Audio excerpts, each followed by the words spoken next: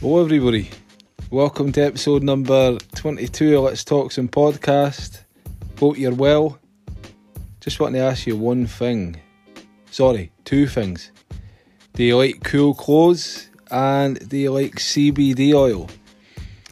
CBD oil, enhanced CBD, friends of the show, so kind to be offering us wee discounts on the website if you like CBD, pre-workout, post-workout, or just take it easy because it's got loads of good benefits. Then type Let's Talk Some in today, check out its enhanced CBD and get your hand on some great products as well. And if you like clothing, certainly clothing with a message, have a wee check on Hardcore Inc. Check the social media for Hardcore Inc, see the great products they've got going on. And I didn't hear any product codes for Hardcore Inc, I'm afraid, but I'm sure we'll get something sorted out soon enough when I get in touch with them. But yeah, Enhanced CBD and Hardcore Inc, friends of the show, so kind to be giving us their time, and check them out. Don't forget to type Let's Talk Some into the checkout for 15% off as well. And I'll stop cheesing now and get on with the show. So we've got Billy Mitchell. Now, if you're a musician or not, you've probably heard of Billy Mitchell. He's one of these guys who he's always been embedded within the music scene in Dundee or Scotland for that matter. He's been in a lot of bands like The Trend, The Twist. He's done the Kyle Faulkner band as well, and he's got his respective solo band. Very popular, does a lot of stuff, gets a lot of attention, got a lot of popularity. Had some great momentum just before all the kind of lockdown issues came about. He had a good record out.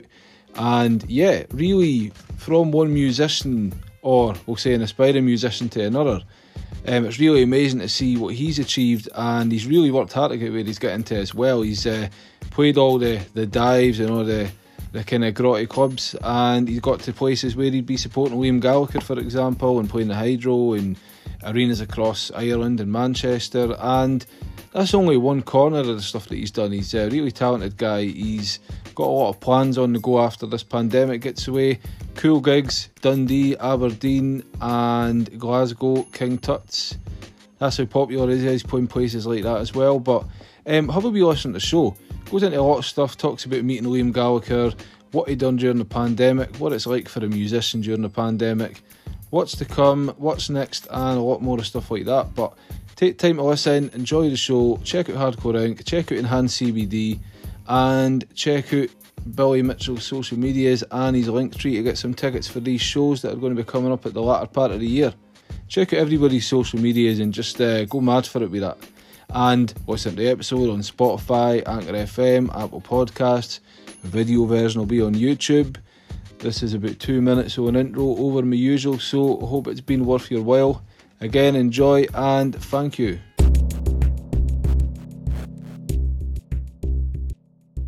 Dundee singer-songwriter Billy Mitchell, it's been a wee while. I've been trying to get you on previous shows with music. Finally getting you on now. How are you doing? And thanks for coming on. Oh, well, man. I'm all good, mate. Oh, yeah, you all right? I'm all right, mate. Just hopefully getting back to normal and getting on with the kind of stuff that we were doing previous to 18 months ago. So, talking about normal, you've got a lot of gigs coming up. Some big gigs at that, certainly after what's been going on. Whereabouts are you going to be playing? I've got a couple of festivals coming up. Mm-hmm. One was 86. The other one's it's near Falkirk. Mm-hmm. I've got then December I'm doing my headline tour. I'm doing Dundee, Aberdeen, and Glasgow, which would be cool. Always good to do in places. It's like my three favourite places to be fair. And I mean, what was it? Tunnels, is it? Tunnels, King Tut's, and what's the other place called? It's called. It used to be the old. What's it called? You're going down the stairs. It's got like a fancy name, is it? Yeah, Hunter Thompson now. Hunter Thompson. Hunter Thompson now. But it used to be, what was it called? Conroy's. No, Conroy's. Something like that. Down the stair on the Perth Road. Oh, come on, I'm trying to picture it, mate. I can picture it, mate, but I can't hang it. So, that's awesome. It's a wee venue. It's going to be class, nice and tight and compact and sweaty, hopefully. Yeah, nice sweaty, like fucking, did you ever play was it the basement? Yeah, it's pretty much like that. It's pretty much like that. Yeah. So it's like 100 cap or something. Yeah, mate, they're sometimes the best experiences though. So is it going to be yourself doing it, or is it going to be the full band? Full band now, like unless said otherwise, it's always full band now. Always full band. So how long's the full band been on the go for? Well, originally, but remember Carnival 56? Yeah, mate. Yeah, many moons ago. Yeah, so it was like 4 years ago or 3 years ago. Remember, what, 3 years ago or something? It was about that. The festival company, anyway. I was my mate who had been recording with me. He was like, "Put a band together, man. We'll do it for the one-off kind of thing." So we've done it and done a couple more, and I was like, "I can't go back to playing on my toy now. This is feel lonely. Felt so sorry myself." Right? So put a band together. Pretty much the same lineup I've got now, but girl Meg McNally was on guitar. So she's done a few gigs. She was in Sahara. Yeah, I've heard of them. Actually. She's just started her own thing now. It's really good. Check it out, actually. Happy Tears, it's called. Yeah, no, we'll definitely give that a listen, man. Well, so I put a band together, was getting me erased it, and then Robbie Islam joined. Megan left. Then Paddy went on guitar, and Robbie on bass. And that's been happening since, I think I remember the exact date, 2nd of February. 2nd of February. Got a year ago. But I remember gigging with Aberdeen, I was like, yes, man. Yeah, nah, man, that's damaged. So, just kind of tatting it back a bit then, right? So, we'll just go to when this lockdown first started. I think it was 18 months ago. It was on March, I ken that. So, you were gigging and you were having a pretty exciting year in terms of a lot of stuff that was going on, mate. Then, hello, lockdown. Lo and behold, all this shit took place, eh? So, see how you had all your plans on the go and that. So, how did it impact you initially? So, for people who were working, of course, it did impact them. But as a musician, and we all the momentum that you had going on, how did it impact you at that moment? Did you think it was going to be as severe as it was, or was it just going to be a wee? See at first, and this sounds really bad, but it was like, this just felt like Black Mirror shit. Oh, what's going to happen now again? Oh, nah, no danger. This like everybody's like on lockdown. I was like, what? Nah, that can't be right. That's they can't just stop that. And nobody did. Kind for like a year. Kind I was like, what? I honestly didn't think it was going to be a thing at all. I thought it was just like, I thought it was in some sort of movie at first, right? And to be fair, the first lockdown, I wasn't even that arsed. Ken Abdi was a bit paranoid in that, but Ken, you sat in your house for a couple of weeks and like you got my housework done and you got like the fucking fences painted and kind of stuff like that. You weren't really thinking about stuff. And then it starts going, whoa. Okay, now this is getting a bit mental. It's getting a bit real now. So stuff, and I was hoping for so much. Like you say, Ken, it was like that had such a banging year. What I do this, what I do that, and then no, you can't do it. Couldn't even go see your pals to rehearse. Couldn't see your family. Couldn't stuff like that. It was a bit sad. That it was, mate. It was insane. I mean, if we're talking on the kind of skeptical basis, it was kind of like not the best attitude at the time, but it was like it's just like a glorified cold. I was like, right, okay. Panic's going in. Before even thought that, I was just excited the fact we were getting to the Stein house. That's my fucking hobby, man. I can every day in gigs, man. Get to Stein your house, getting tell you've got to Stein your house, not going to see anybody. That's man. Dream, man. That's living the dream. So did you manage to see initially when this all happened, so did you and your musician pals of that, did you kind of make any wee adjustments like, right, we can't meet in person now, we're going to need to record online? Did you ever get anything like that done or get to that stage? We've seen a lot of people doing it and we've talked about doing it, but then it's like, fuck it, Abdi's doing it. What's the point?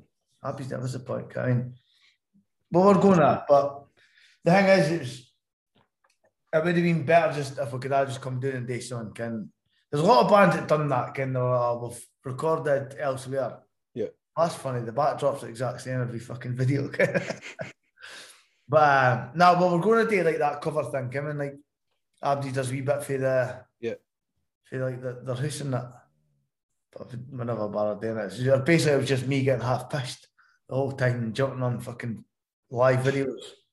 Yeah, mate, it's a sign of the times, though. You had to do it. So see, during all that, so like we says, unlike many people that I'll know, so you'll of course know a lot of musicians and that who have kind of just kind of gambled on themselves. So see when you got to that stage, so I don't know if you had a job or that at that point, or if you were kind of throwing everything into working. Like, was there any moments where you were like, fuck, like my livelihood's music is actually looking like it's actually going to be putting me back on something that I didn't want to be doing as a result of all that? Well, at the time, obviously I'm a bit old in the sense now that I don't live with my mum or nothing. I've got to go and work and stuff. So what I've been kind of working on myself in the past 8 years maybe was guitar lessons and tuition and stuff like that. So I managed to get myself into primary schools teaching. So I was teaching primary schools and then doing my private lessons at night. The odd cover gig, not much. And then obviously fucking doing my original stuff. Yeah. So, I mean, I was kind of, at the time, I was actually, before that happened, I was kind of thinking, no, I wouldn't mind doing something else, maybe a bit more sustainable, etc., as you do. Yeah. And that happened, and I was like, fuck. So I went and started working for Amazon on the vans, and that was fucking hell, man. That was the worst thing I've ever done in my life. Although, I mean, it was a good time, and I got it at like the job just at like the high pay for Christmas and stuff. Yeah, mate. So like, it's the one and only year I've got really good presents. Like, if they expect that next year, they're going to be disappointed. Like, nah, I'm the same, mate. It was all that money was getting spent. No, I hate that, but now I'm like, and I was back. I'm like, fuck, I didn't realize how good I had it. Like, just driving a couple of scales during the day, driving in the studio at night, jamming, Abdi bolts, rehearsing the boys, let it go, going. Yeah, that scale thing's cool though. So what was that like your PDGE? Was that teaching a certain subject or just kind of general stuff all over the place? I was just in primary schools teaching guitar, so I would get taken into a couple of scales. Well, it was like Monday to Friday. Yeah.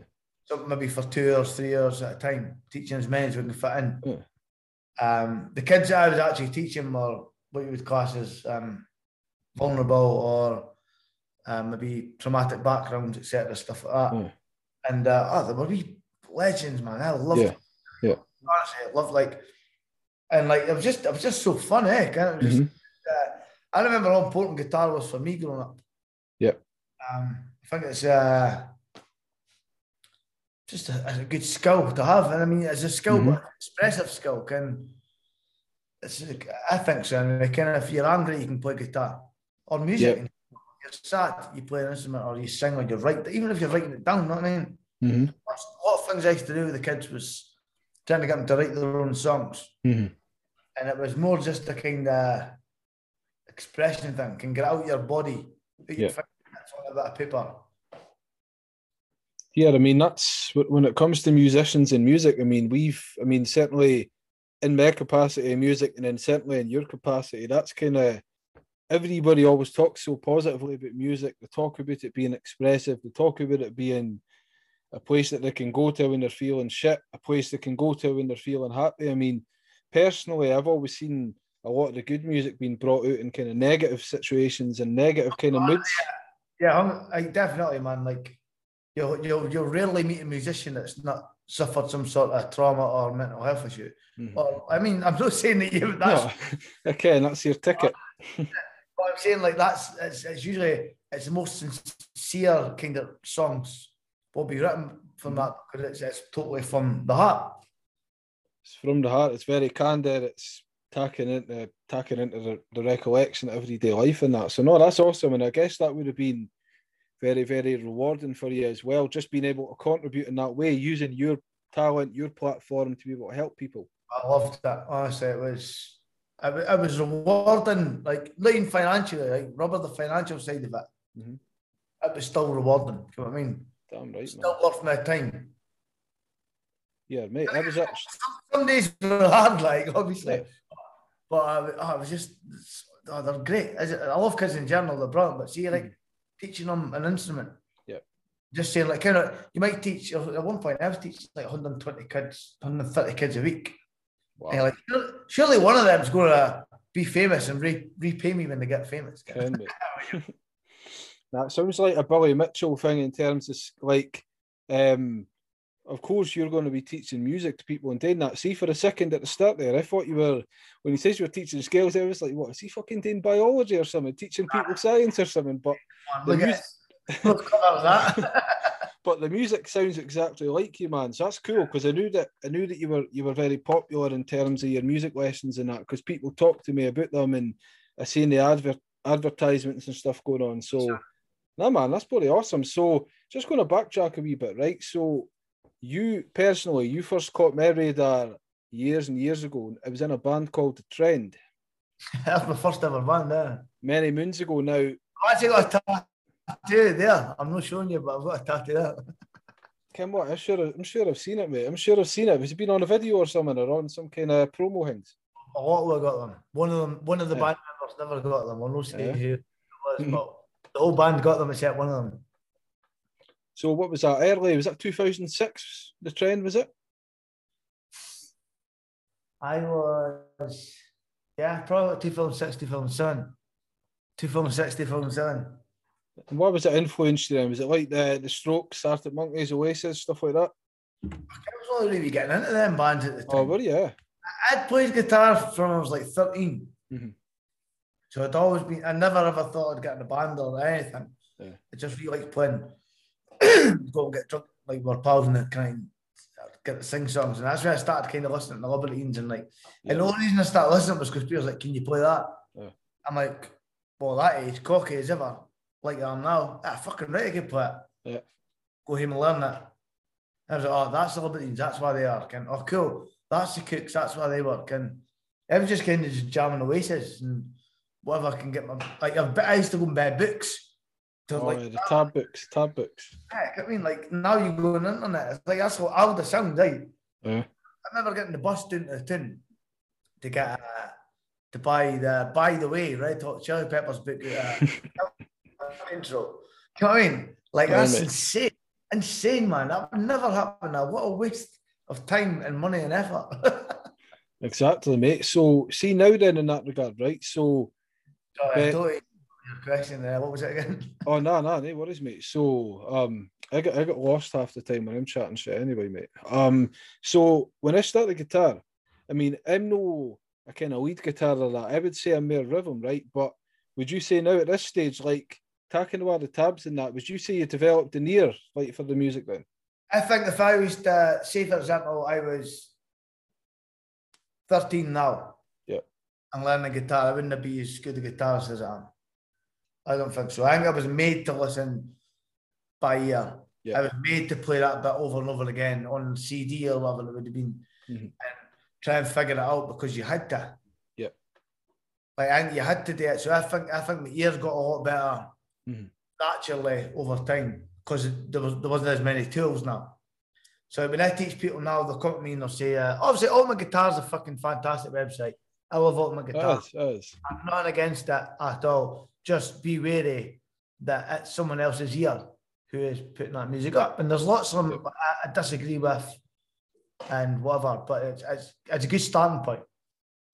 But I've got students who come in with these things like, oh, I've got this thing. It's like, you use it. Can I remember like the machines used to get back in the day that are the big bodybuilders would use? Kind of that.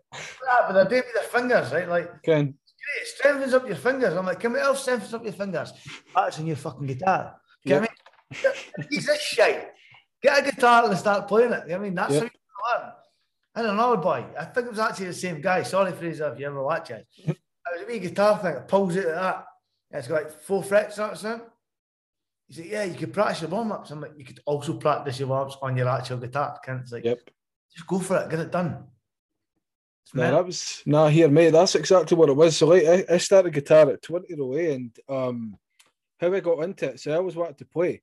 And then I think I got Guitar Hero once, right? And I was like, I'm fucking pissed, but I was excited. I was like, I wasn't a 20 at this point, no, I didn't think but when I got Guitar Hero, I was buzzing. I was like, I can't wait to get home and play Guitar Hero. Can't I feel like a guitarist in that, right?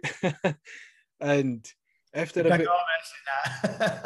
a couple of days of playing it, I was like, this feels so fucking like artificial. So then I got a real guitar and as you said, you just play through. You get your bleeding fingertips. And that. I was actually quite interested. It's old now. I really never knew what happened to it, but it was like you bought like an actual real. It was like Guitar Hero, but it was a full 6-string guitar. I heard of it. And it's obviously never kicked off, right? But it was a fucking. It's a good thing. Yeah, again, man. It'd be the fucking. I might be even better. Fuck, man. Nah, here, anybody, man, pick up a real guitar. I mean, there's no satisfaction like it. The first song that I learned was the first riff I played, if you want to call it that, was Cigarettes and Alcohol, and I remember playing it and just playing it and then hearing me playing it back to the fucking CD. I was like, holy fucking shit, this is what it's all about, and that's kind of where I've just went for there. My first guitar was what it was. I seen my mate's dad playing a guitar. I was fucking mad on it. I was like, oh, what? That's so cool. Mum, I want a guitar. Mum, I want a guitar. It was 30 quid or 35 quid at Argos. Honor. Yeah. Good guitar brand, actually. When you look back at it now, but okay. German brand. Good shit, but 30 quid. And I used to kind of dictaphones, like an actual wee mini tape dictaphone. Yeah, mate. I used to record myself on that, and that's how I went and played it back, and I'd play like the lead button, and it was like for years self-taught. For years and years and years. I've done a couple lessons, but it wasn't like the only first proper like professional lesson I really got was when I went to study music. Yeah. Before that, I had a couple of people off the show stuff here and there. Mm-hmm. But kind of was like, just get a wee shitty cheap guitar, and just if you want to do it, you could do it. Yep. Like I've had people come to me that like, oh, my hands are too big for guitar. I'm like, no, they're not. My hands are too small for guitar. I'm like, no, they're not. Kind of, it's like, no, just we'll get it done, man. I mean, that's not for me. I'm not about calling me for lessons to get it done. I'm like, go anywhere and get it done. Mm-hmm. You can do it. Can I? No, it's just thing you've ever done. Just practice makes perfect, mate. And like you said, it's like even when I was doing bar chords and everything, at first it felt like you were doing some fucking mad Olympic shit with your fingers, but you eventually get it. See, to be fair, man, I can't really remember that struggle with bar chords because I was quite young when I learned. Yeah. But I was kind of, my attitude with things is just a bit hashy and bashy. I was fucking go for it, kind of. I probably just put arm of force and probably just managed to get some sort of blunder of a note anyway. I mean, no, man. That's what I was like when I play guitar. The people who play the laugh at how far my fingers can reach. Like instead of I can do about 6 frets. Like no, fuck that, man. I've no chance of it. The reason is because I never really knew when I was young that you could just go like maybe down to the next string. Yeah. And I was stretching. I was forcing my fingers to feel stretch.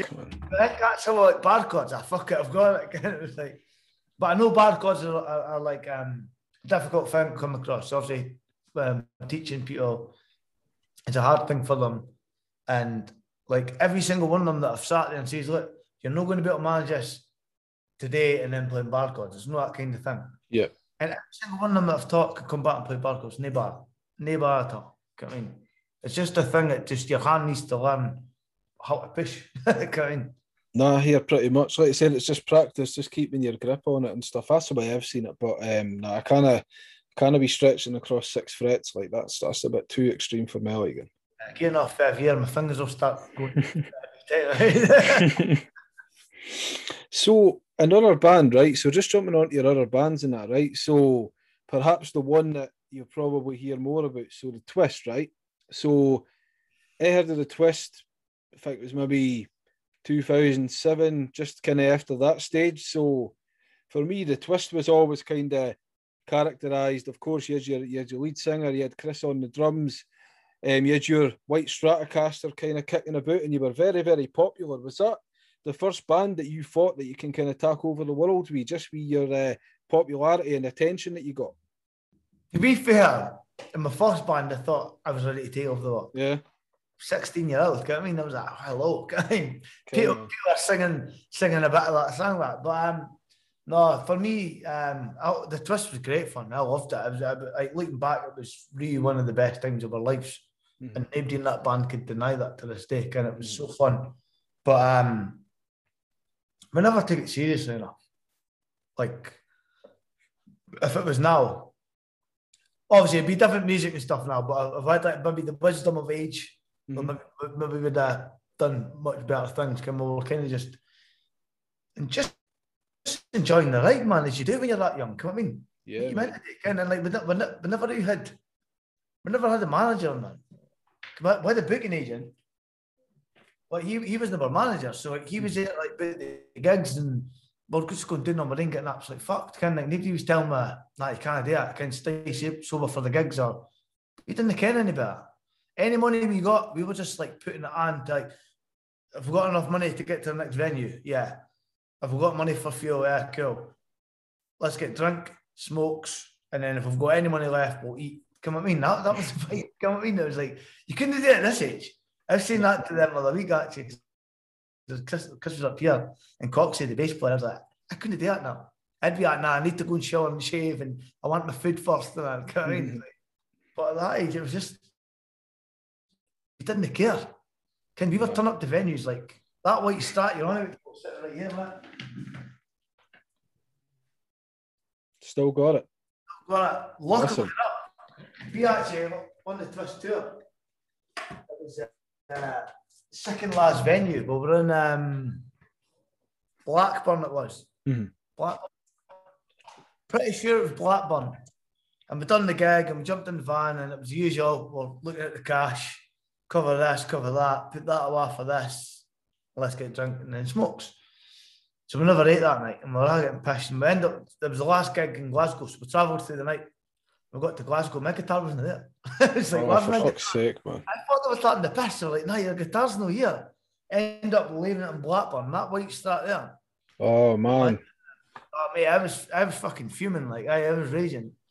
But I was like, last night of the tour, we've been off for like 2.5 weeks or something. I was like, come on, like, let's just fuck it.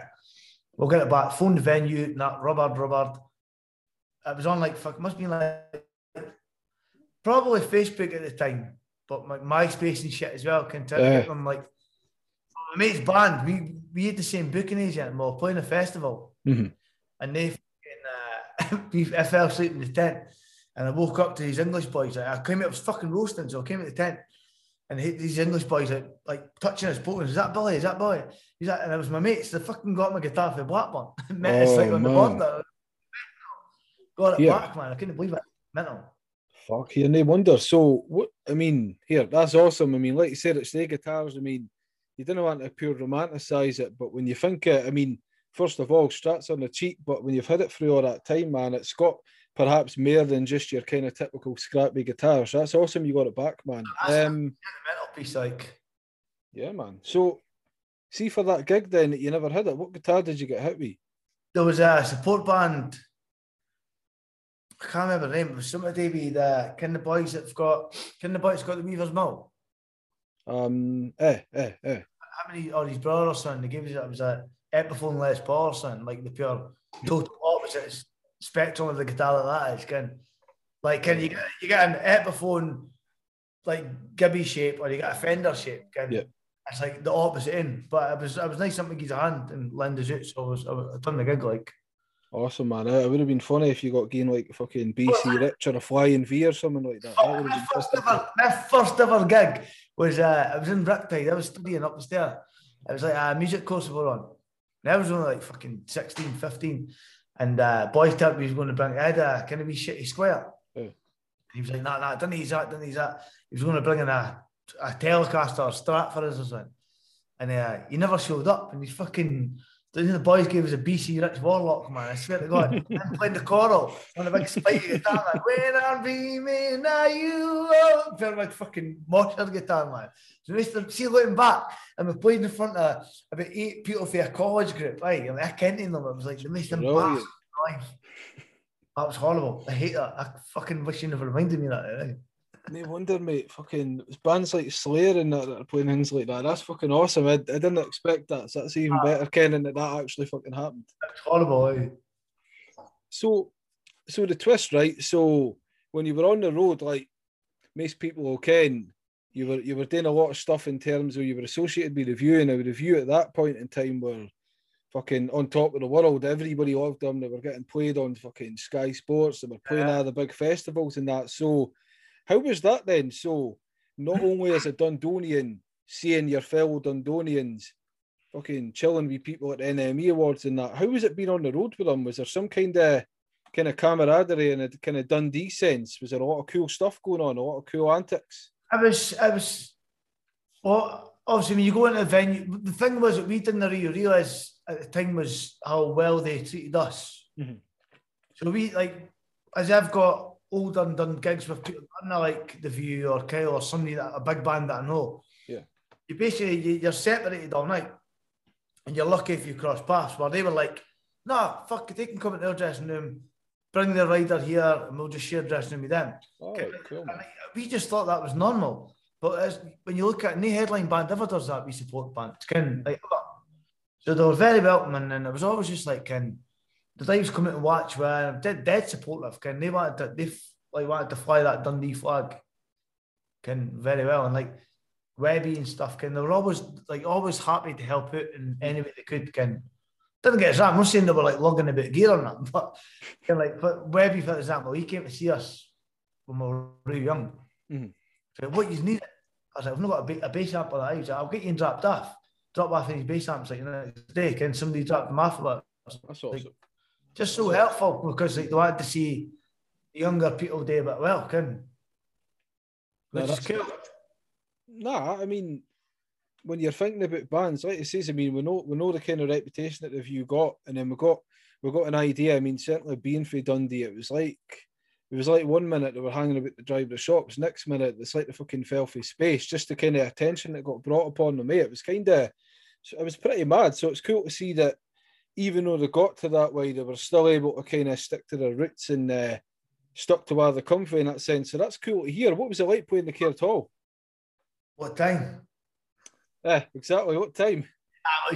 That was again. That's so good to see the boys. Like, it was like, do you want to play the Caird Hall? It's like, wait till I think about that. I mean, of course, I fucking do it. Fuck, man. They were really, really good. I remember we done it the first time with the View. Mm-hmm. It was, as you can imagine, man, that's the pure. Obviously, you've got the Badlands and that, but in terms of like Dundee, it doesn't get bigger than that. It's like, here we go. It's the history as well, mate. The history for that place.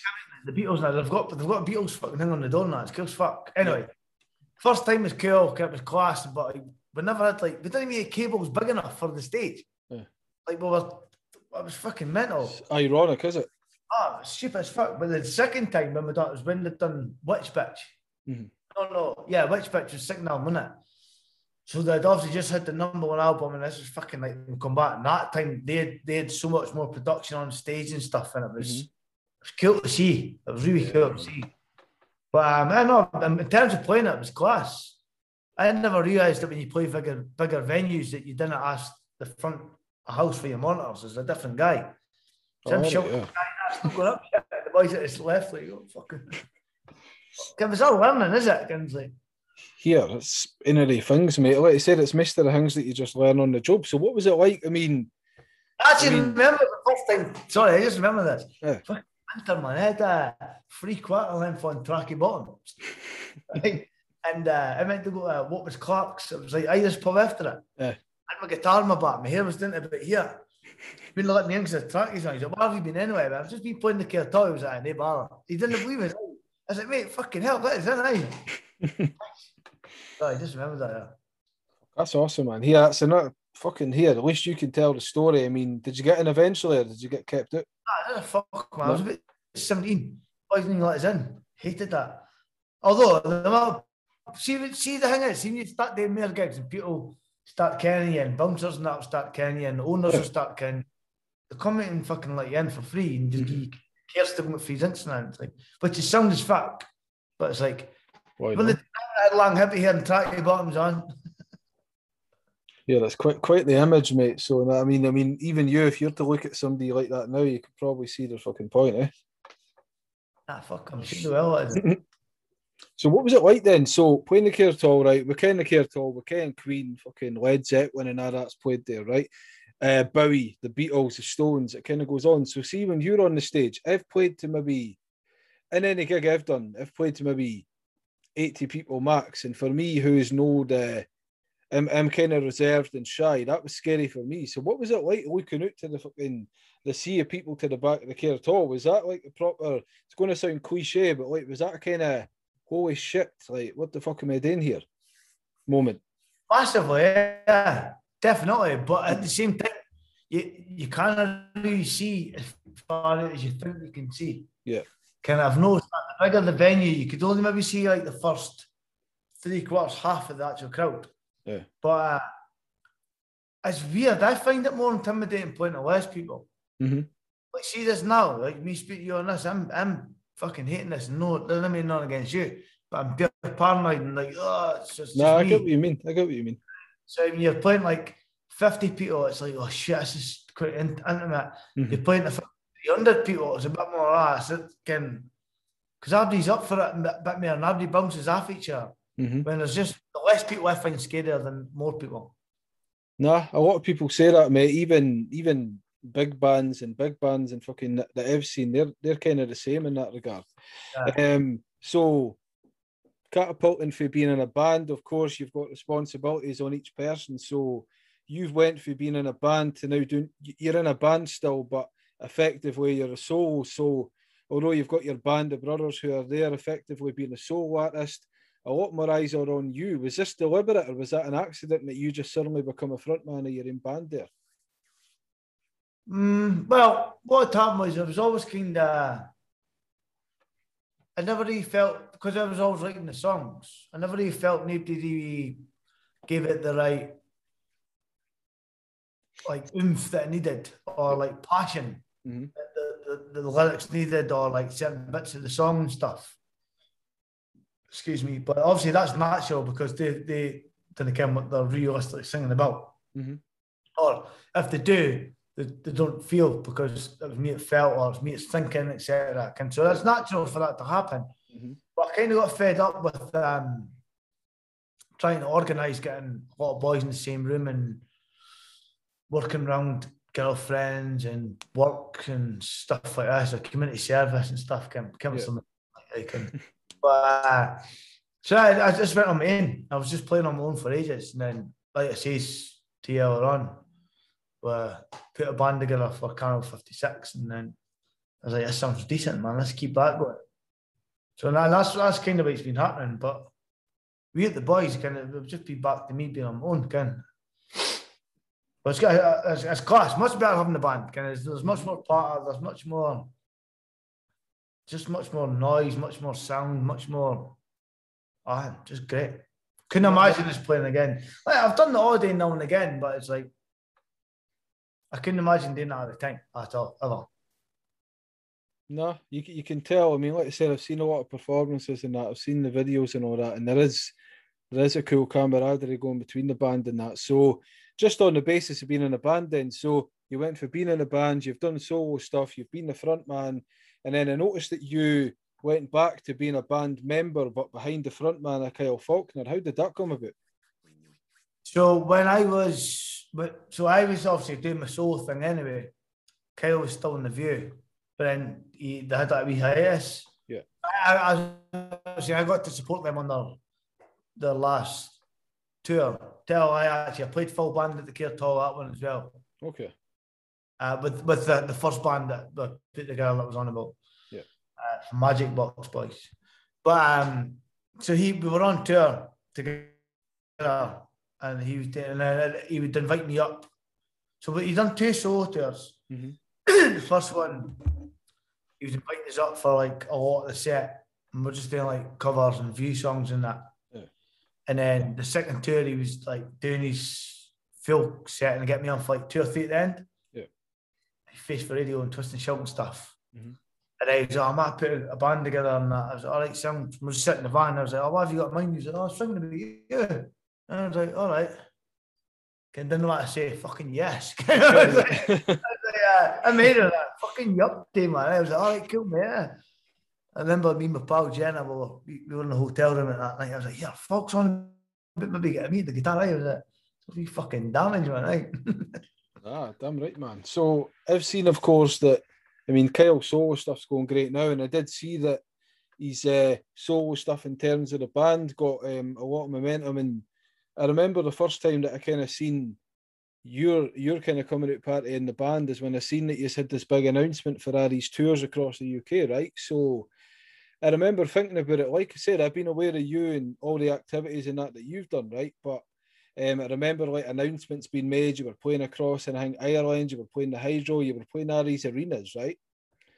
How was that? Like when you get told, so note to take away for King Tut's or Barrowlands or Tunnels or that, because we're kind of they're prestigious in their own right. How did it feel to be knowing that you were about to be playing the Hydro and everything? It wasn't really to do with the size of the venue, was it? It was more about while we were supporting. And it was like, that was the vibe, you know what I mean? It was like, we got told, so at the time, my management and his management were the same management. Mm-hmm. And there was another drummer who was meant to be playing. But he couldn't make it because he was getting engaged to his missus during this time or something. God knows what.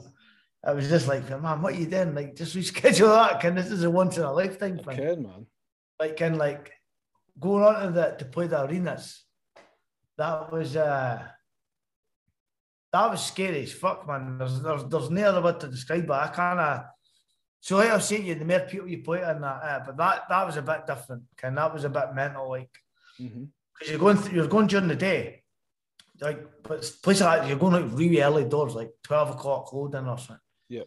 You're wondering, but you've got big, massive dressing rooms and like there's catering. I was like, what the fuck's catering? Like, just go and get what you want to eat. You're sitting in eating.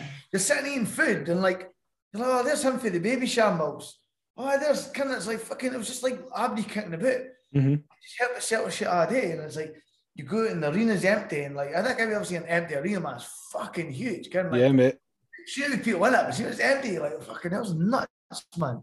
Then you're sound checking, and it was just it's a total different ball game. Like, like there's so many more buttons to push. It was like, what's that? What's that? But we all made agreement we weren't going to have any drinks before we went on. Like not one. Normally you can maybe hear one or two settle on nerves, but not one.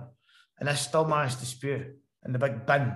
That's the thing. Before you even go on the stage, you've got to climb. It's basically like a set of ladders like that to get on the stage, man.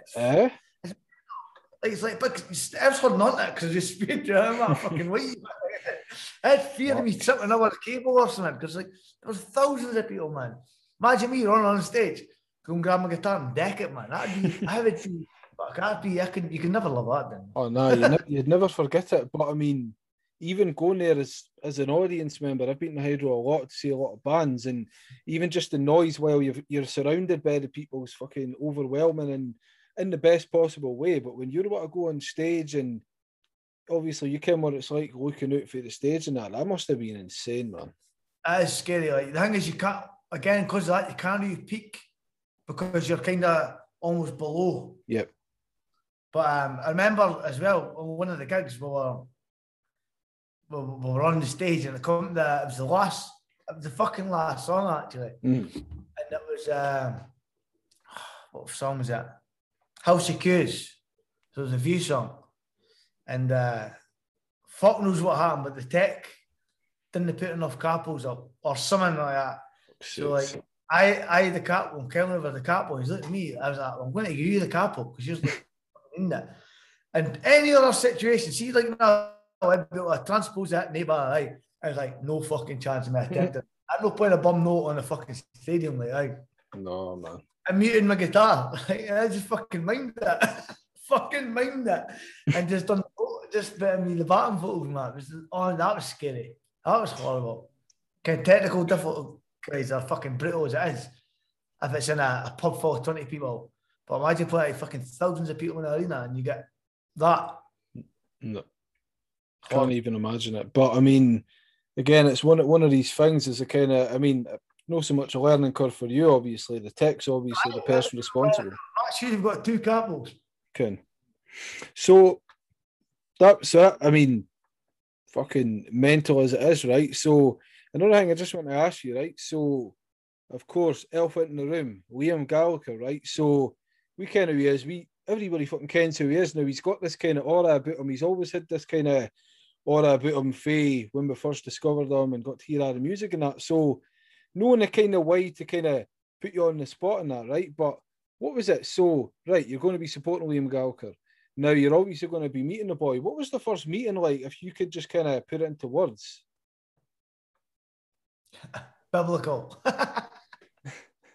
As you would say. No, it was fucking class, man. Right? It was really surreal, actually. Surreal would be the right word. Mm-hmm.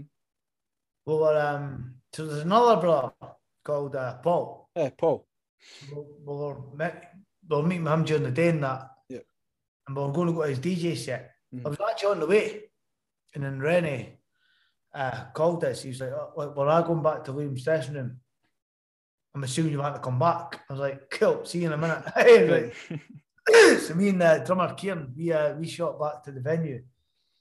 And but see, when you get the pass, like for like doing them things, they're like for short. And I was like, oh, sorry, on you go, boss. Kind of like, let you right back in. My Melby's wife, and she gave her the passes and went in and that.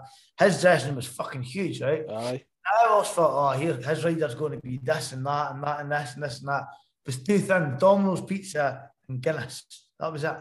Guinness on tap. Guinness on tap for. So every time the boys come through with trays of Guinness and that. I never drank Guinness at this point. Never even tasted the Guinness. Nah. I tried it once and spilt it. I was in Ireland before, spilt it. I thought, fuck it, it's not many. So I was in Ireland as well actually at the time. And I was like, fuck away, Guinness. I was like, I'll leave the pizza just now. I don't want to go and pure. All right, mate. And I've got fucking cheese slap. Yeah, can we? Drinking the Guinness. I was like, that's fucking no bad actually. So I was sitting there drinking the wine. We're speaking to just in, like groups of people and like the guitars for Kasabian speaking back to me now, and it was like fucking. It was just mental. Oh, it must have been, man. I looked around and he's just sitting chilling on this couch like that, just fucking airing up on this wee couch. Quite a thing. I was speaking to his missus, Debbie. I said, he's like, sorry to be a pain going to the juice system, please. Oh, neighbour. I was like, Liam, this is Billy. He was playing with cars tonight. And he was just like, all right, mate, come on, talk to sit. How are you? And I was like, he was so fucking sound, man. Like, so normal, so sound. And but obviously, you're trying to play it cool. It's like, LG, is it? He's banter's class. He's full of brilliant stories, as you can imagine. And as soon as he talks, everybody's like, he's on him again. But what I noticed as well, like people maybe like try and like speak over him a bit. And he's got a dick or not, he sits and just lets it happen, and he'll kind of like he's total sound as fuck. Like, right. Rennie's a good pal to him. Rennie would always tell me, oh, he's dead nice. He goes like when you first meet him, you'll think, oh shit, that just happened, Ken. But we're sitting there and I was like, fucking, we're getting a bit. He was like, I live a draw that in a handball. I was like, what a draw rolling that. You know what I mean? He's like, what's going on? And I was like, this guy's just normal, but he's no, it's fucking LG, Ken. I can, man. That's what I'm meaning. Mental. It's just like what it says, it's going into our history and kind of like obviously he is larger than life, and what he's done in Oasis and what he's done in his solo career is mad. So I mean, like I says, I didn't want to. Sometimes you didn't want to kind of skew that whole celebrity thing, because it is a human being who's just done extraordinary kind of things. But for a Dundee boy to be kind of thrust into that situation, man, I can't even imagine what it must have been like. Did he give you any kind of like weak words like fucking have a good show, man, or keep at it, boy, or something like that? After the gig, was none of that. So was it? I'd say to him that just like his voice sounded fucking really spectacular that night, and he was telling me that he doesn't drink before he goes on stage ever. And I says, well, this is the first time we've nobody drinking on stage. Yeah. He's like, how did you find it? He was very curious. I was like, a bit fucking weird. I says, I remember it. That's a good thing. But he was like, fucking, he just does his thing. He's like, he doesn't drink before he goes on or nothing. Yeah. Goes on, rocks the place, comes off as a baby. Sometimes he doesn't want to, sometimes he does. Because a couple of nights later, he came right off stage into a van, off in a jet back down to London. It's like, sometimes you're off the outfit, sometimes isn't it? But it's fucking cool, man. It was fucking mental, man. He's like, when they talk a couple of days later, you're sitting there going, I was laughing for the next day, actually. So we went back to his hotel, like after the gig. And I ended up boosting. I was a bit fucked. So I went back to the hotel, me and Ronnie.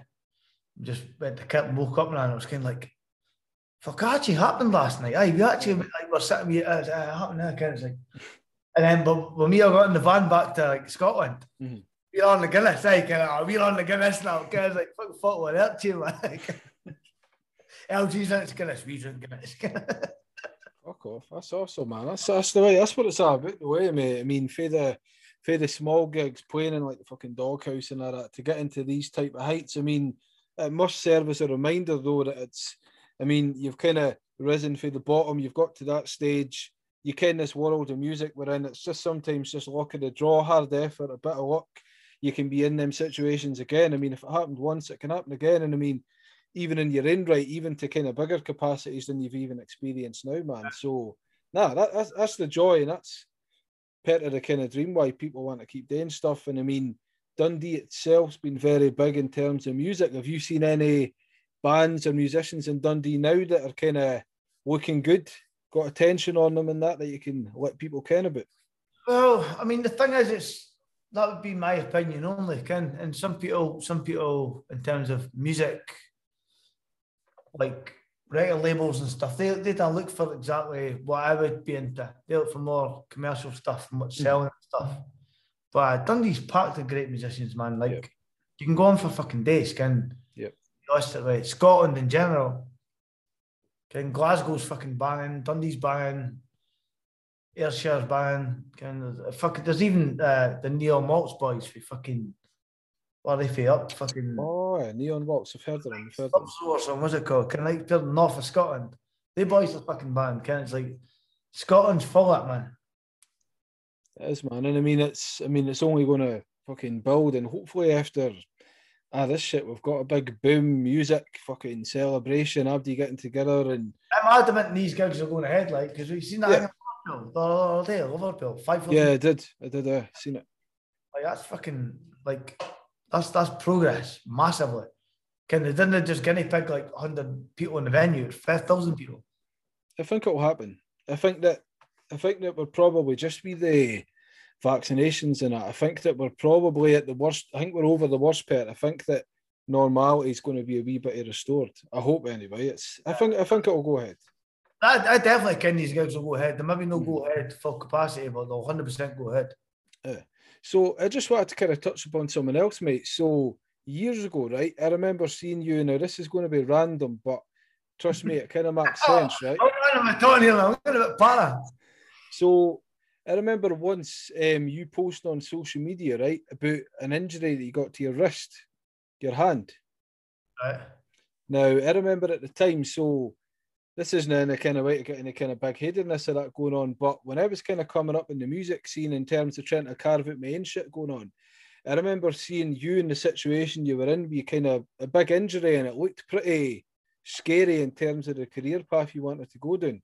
And me getting tendonitis and all that kind of shit, I was like, fuck, like, what am I going to do, man? If I kind of had the guitar with you feeling like carpal tunnel tendonitis shit going on, what am I going to do? Is that going to be the end of it? But it was good to see you getting through the kind of injury that you had, because I remember you had a big scar in that, did you? Oh man, I've still got it like that. Still, that's how I've got that peace logo there now, because I don't know if you'll see it much on this, like, but can you see it? You could see it. You can see it, mate. Jeez, man. Fuck's sake. That's the biggest thing you'll ever see in your life. No, but just bringing up, so like I said, random, but it was cool to see that. So it's like, even without you even realising, people were kind of looking at that on the radar, and they were like, you know what, because you certainly in terms of heights were much higher than a lot of people in that regard, but it's cool to see that despite that being what we could call an adversity kind of thing, you've managed to kind of push through it. The doctor had said, like, I'd say to the nurse at the time, because it was, like you say, you've seen the photos, how fucking, like, the recovery, I still kind of feel half that. I never will. Kind of still get pain in that. I'm always going to.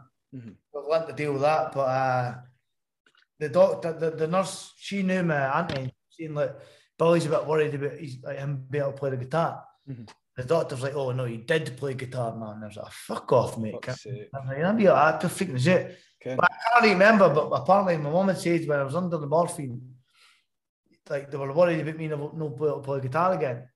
And apparently I was like, oh, I'll just play the Miffy. Can't even remember. I was done it.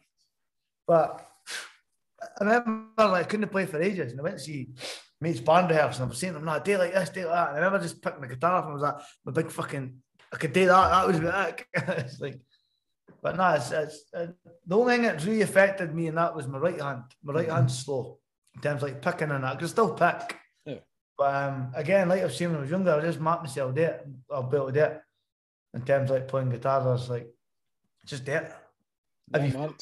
What a resilience, is it? A lot of resilience, man. Certainly for someone that you love to do, man. So no, I just remember that back then and kind of going, oh fuck, like that guy's at the time you were just that kind of musician guy. It was like, fuck man, like I wonder how he's going to get on. And it's like I thought I was going to Terminal, right? For fuck's sake.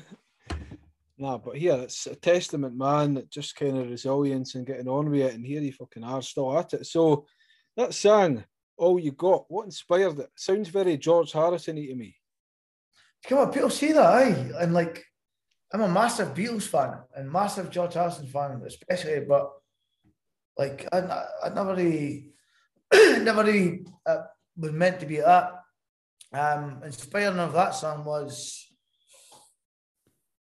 a couple of things. There was basically, a lot of my songs aren't about maybe just one thing, but basically when people think that they're like better than you and they bring you down and expect too much of you and this, and you can do what you try.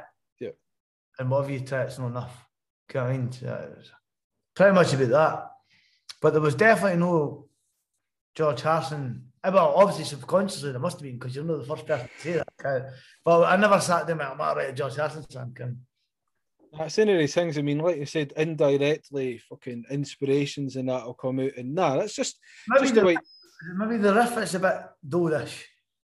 Here, it's cracking regardless. Popular, everybody loves it, mate. And like you said, that's what you do, even indirectly, if you're celebrating the fucking people that inspire you, and that's the main thing. So, what's your favourite song you've made? If you can just get asked right now, what's your favourite song that you think kind of encompasses your songwriting and your musician abilities?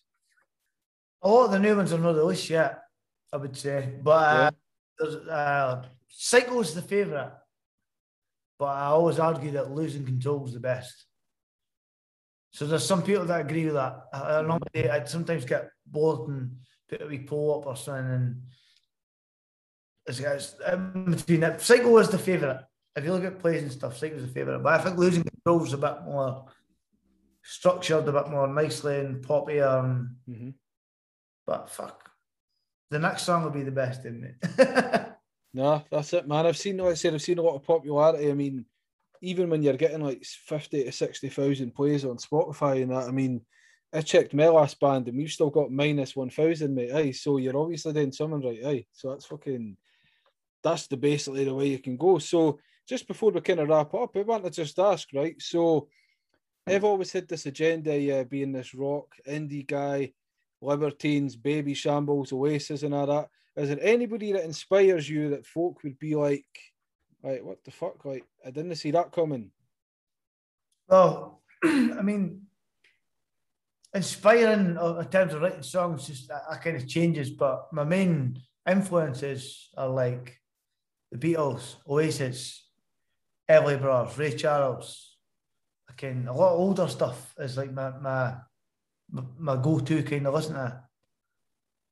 Can sometimes bang on a bit of Stevie Wonder, sometimes I'll bang on fucking the Snuts. There's like whatever in the middle. There's nothing there that I would say that inspires me to be writing that or writing this. There's just so much music that I love. A lot of music that I fucking hate as well. I appreciate music and stuff, but there's nothing I would say that would stand out that you would be shocked at. A lot of early stuff. Not so much modern stuff. What about bands you hate? What about music? You got any examples? What music I hate? Yeah. Just maybe not so much on this, like maybe we'll wait till it's after, but I'm no fan of a lot of pop stuff. Yeah. So I've been trying to listen to a lot of pop stuff just now, just trying to get a wee bit of inspiration-ish. Sprint something here and there, and it's like, this is fucking god awful, man. Like, don't get wrong, the singers are fantastic singers. Yeah. But the music is just, oh man, what the fuck? And do you think that that's like the musician in you? So, for example, for me, I've always been into, like, I'm into everything. Like, I can listen to Oasis and that. I can listen to your stuff. I can listen to Black Sabbath, Metallica, and all that, right? Stuff. Eh? Love to listen to that stuff, you mean? Yeah, man, that's that good stuff, man, right? But the musician, what I mean by the musician in you, so I'm not a big fan of dance music, right? But see, being somebody who's attempted to make songs and all that, on the musician level, because they're doing a different form of music, do you feel that even though you didn't like that type of music, you're like, there's obviously something in it that they're doing that kind of keeps them ticking? Obviously, we've all got different interests, but do you feel that you can learn to appreciate it? Yeah, no, I could definitely appreciate. Like, I could appreciate somebody that's got the balls to go and stand up there with an instrument or I fucking appreciate that. I totally 100% do, because you got some balls in you to get up and do it. And that's right, mate. If you write your own music and I particularly don't like a song, doesn't mean it's shite. I still appreciate the fact. You wrote your opinions, man. I made a massive effort to even do it. And I know that writing a song might be a 3-minute song, it could take you months, you know what I mean? Yep. So I appreciate it. I've always appreciated it, but there's just some stuff in my ass. Get that take. I mean, get that back in the fucking mind, never to be seen again. So I guess when it comes to music, like, and as like the people who are listening to it, like, we've got an opinion, but if people keep buying it, they're going to just, other shit music is going to keep getting through. I mean, yep. Yeah, man, I'm not gonna talk too much about the shit music aspect, because I've got a lot that I can kind of throw out there and fucking share my opinions on, mate. So where do you expect to be? So if we're talking 10 years before, you had a good 10 years just past with a wee shitty bit with the COVID. What's the goal for you? What do you hope to be sitting talking about musically in 10 years? Where do you hope to be by then? Hopefully somewhere in Dundee. Well, album's definitely on the cards. Definitely an album. Just going to, the focus, man, is like, I've got targets, I've got dreams and aspires, obviously, musically. Want to headline, sell at Touch. So this time could look possible. Love to do the Barras. Would love to play Transmit. They're all things that are achievable in my eyes. Not just now, a couple of years yet, maybe. But definitely want to do an album. I want to do a fucking full UK tour. I want to sell at venues. I want to just enjoy fucking playing my own music and stuff, fucking ball it. You know what I mean? Nah, that's it. And like you said, you've got into being in a band. You've kind of worked your way through the trenches. You've got to heights that people didn't even get to, even on the basis of supporting your idols as well. So the View in that would have been probably talking like this RM years ago, and next thing they kind of achieved heights that they never ever imagined, and in their own respective careers now they're doing stuff, and they know that they've always got such a big following that they can continue doing the View if they decide to in the future. So yeah, sky's the limit for you, mate. I think it's awesome, and like I said, you can achieve any, and as long as you're passionate and you enjoy it, mate, there's no reason why you can't be doing all that in a few years. Oh, man, totally agree. Where can we find your stuff, and where can we find your tickets for these gigs that are definitely going to happen? They're definitely going to happen, I'm telling you. They are. 100%. So on Instagram, it's Billy Mitchell UK. They're all Billy Mitchell UK, Facebook, Twitter, and that, and there's links on Instagram to get tickets. Just Google Billy Mitchell Glasgow or something, there'll be a link that comes up. Awesome. And your record as well, is your record still on the go? Yeah, we've not actually got them online just now, so they're going to be. No, well, that's awesome, man. So, like I said, people can get your music on Spotify and everything like that. You can get it on YouTube, get it on your website, all your social medias and that. So, I appreciate you coming on, mate. I'm glad I finally got you on after all this time. I appreciate it. Thanks for having it. Good luck with your music. Good luck with them gigs, and we'll definitely get as much people listening as possible, buddy. That does, mate. Take it easy. Have a good one, all right? Yeah.